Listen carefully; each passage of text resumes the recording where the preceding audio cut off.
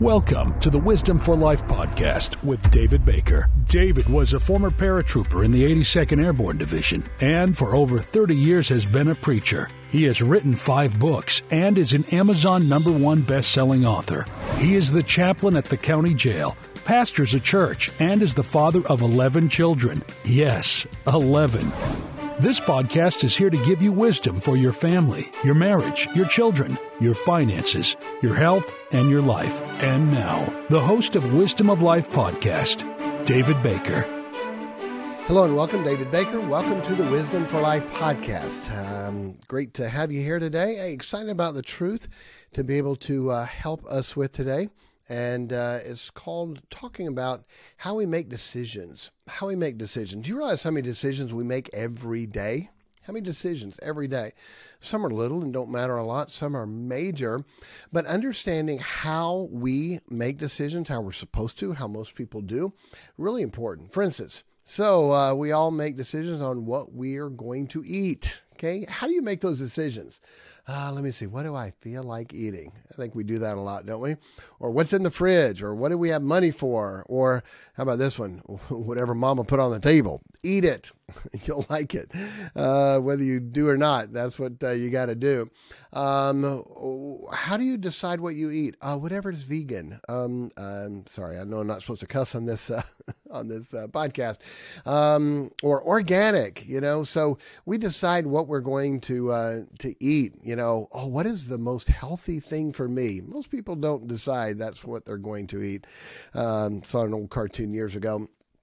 And there's a guy sitting in boxers and a T-shirt sitting on the doctor's table, and the doctor's looking at his chart. And he looks at him and says, "Are you sure you've given up everything you enjoy?" It seems like that's the way it is sometimes. So I want to talk to you about how people make decisions. And I'm going to look at the Bible with answering this question that Pilate said, "What shall I do then with Jesus, which is called Christ?" That's the question that we all have to answer. Number one, to accept him as Savior. But then after that, what do we do after that with Christ? You'll see in the stories here, there are people who believed on Jesus but didn't make the right decision on what they did after that for other reasons. So I'm not going to read all the scriptures. There's a lot of them. I'll give you the reference. I would encourage you to go look it up and read it. It'll be a help. So how people make decisions, okay? So the first one is the local people who grew up around Jesus. When he went into the synagogue and preached and read scripture and did miracles, the people, they were offended by him, the Bible says. They were offended by him because they said, "Is not this a carpenter's son? Not his mother Mary and his brethren James and Joseph and Simon and Judas and sisters? Are they not all with us?" They were offended at what he did. How come? Because they thought they knew him. What a sad thing. They could have said, "Wow, we've grown up. The Messiah grew up in our town." They should have been his biggest supporters. By the way, did anybody have any dirt on Jesus? No. Did Jesus ever do anything wrong? No. Why didn't we know he was Messiah? This kid never messed up. Wow. But they didn't. They were offended because they thought they knew him in their pride. Look, he's one of us. And they messed up. People make their decision based on who it offends or if it offends them or not. They should not have. The next one is the decisions that were made from people who had a half-truth. They knew part of the story. So Jesus had done great miracles. He was a prophet. Some said he's Christ. This is John chapter 7, verse 40 and on. And but they said, "He can't be Christ because hath not the scripture said that Christ cometh of the seed of David and out of the town of Bethlehem?" This guy, he's from Galilee. He's from the city of Nazareth. Can any good thing come out of Nazareth? So they did not accept him. They made the wrong decision. Why? Because they had half-truth. They knew he was from Galilee. They knew he was from and lived and grew up in the city of Nazareth. Can any good thing come out of that? Wouldn't it be great if they had followed up with one question? "Jesus, where were you born?" "I was born of the seed of David in the town of Bethlehem." What? You were? Imagine if they'd known that. They knew half-truth. They knew he was from Galilee. Galilee would be like a county maybe, and then Nazareth, the city, the town. But they never followed up to ask him. They thought they knew. They knew half-truths.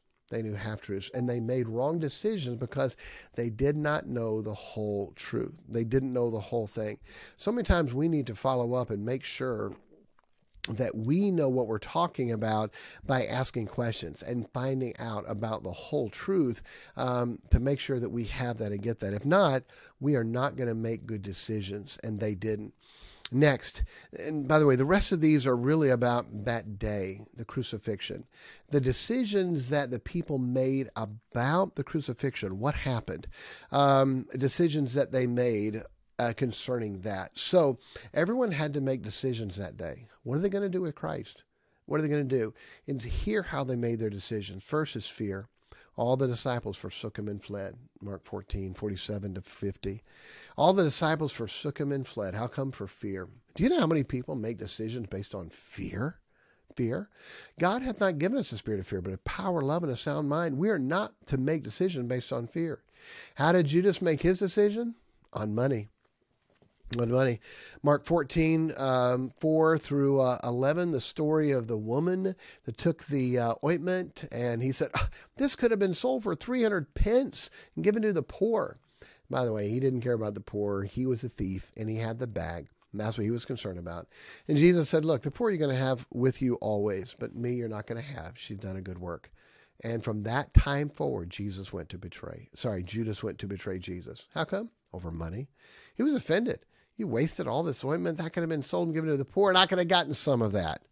But it wasn't. And so he said, I'll get my money. So he went out and sold Jesus for 30 pieces of silver. What a sad thing. What an amazing thing. Judas made his decision based on money. The disciples made their decision based on fear. Some people made their decisions on, we know him, or they know half of the story, but not knowing the whole thing. The Pharisees, how did they make their decision? Okay. Lazarus had just been raised from the dead. Everybody knew it. You couldn't deny it. And so, and some of the Jews believed on him. Some other ones went to the Pharisees. This is in John chapter 11, 43-50. And some went to the Pharisees and told them what happened. And they said, wow, we've got to stop this. All men are going to believe on him, and the Romans shall come and take away both our place and nation. We've got to stop this. And that's when they said that it's expedient that one man should die for the people. What were they concerned about? Their position, their authority. They were concerned about their position and authority.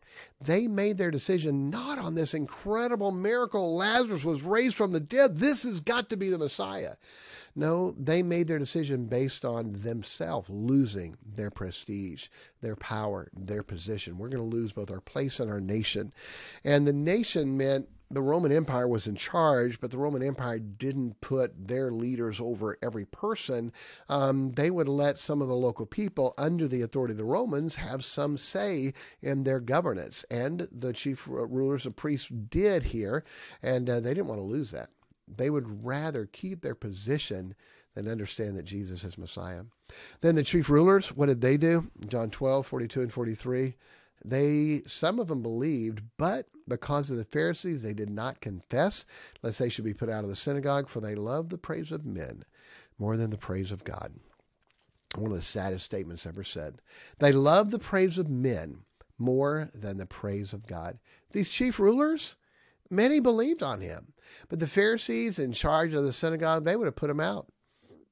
What, you believed on this Jesus? They would have kicked him out of the synagogue, and they loved to sit in the high places of the synagogue.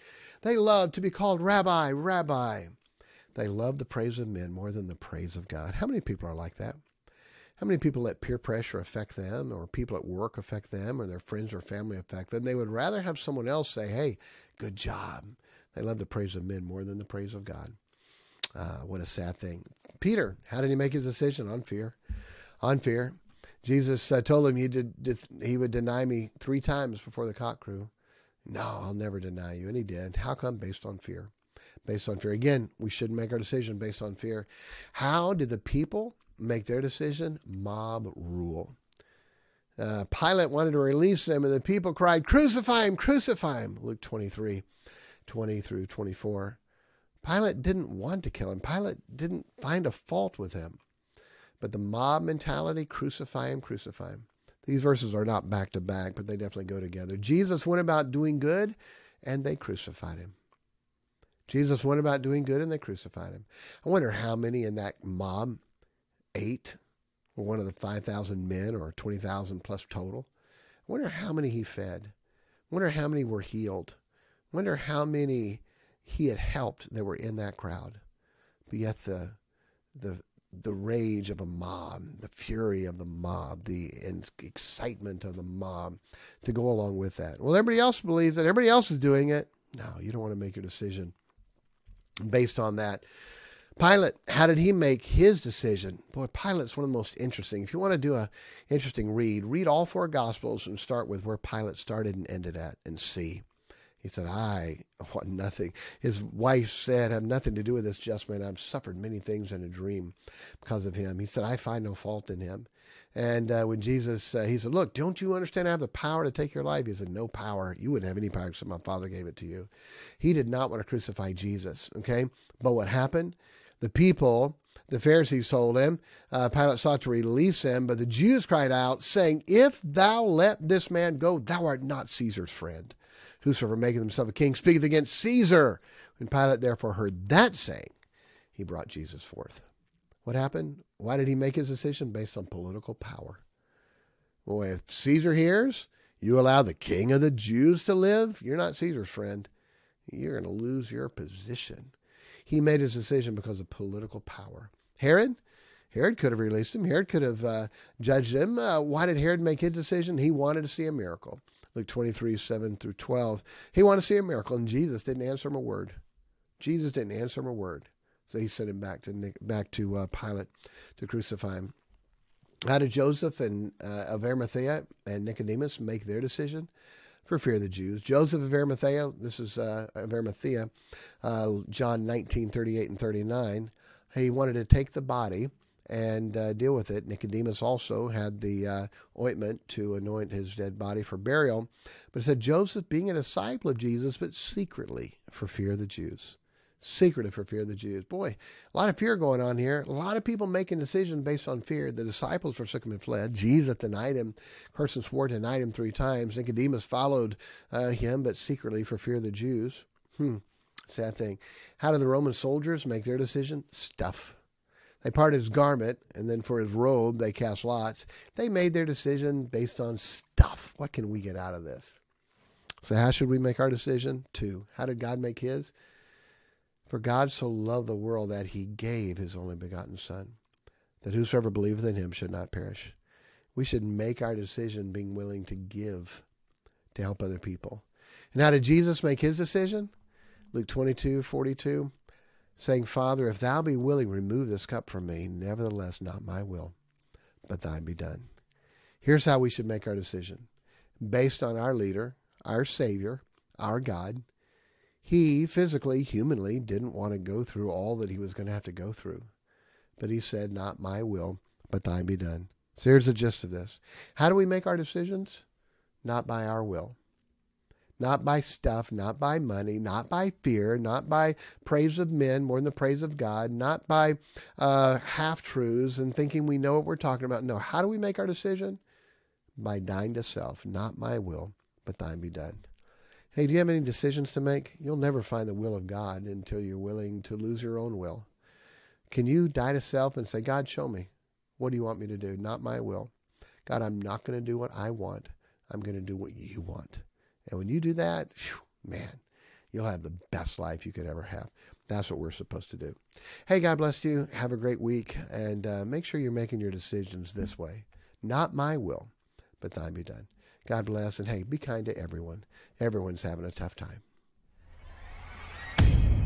Thank you for listening to the Wisdom for Life podcast. If you have any questions for us, email us at askpastorbaker@gmail.com, and we will answer them in an upcoming podcast. The email is askpastorbaker@gmail.com.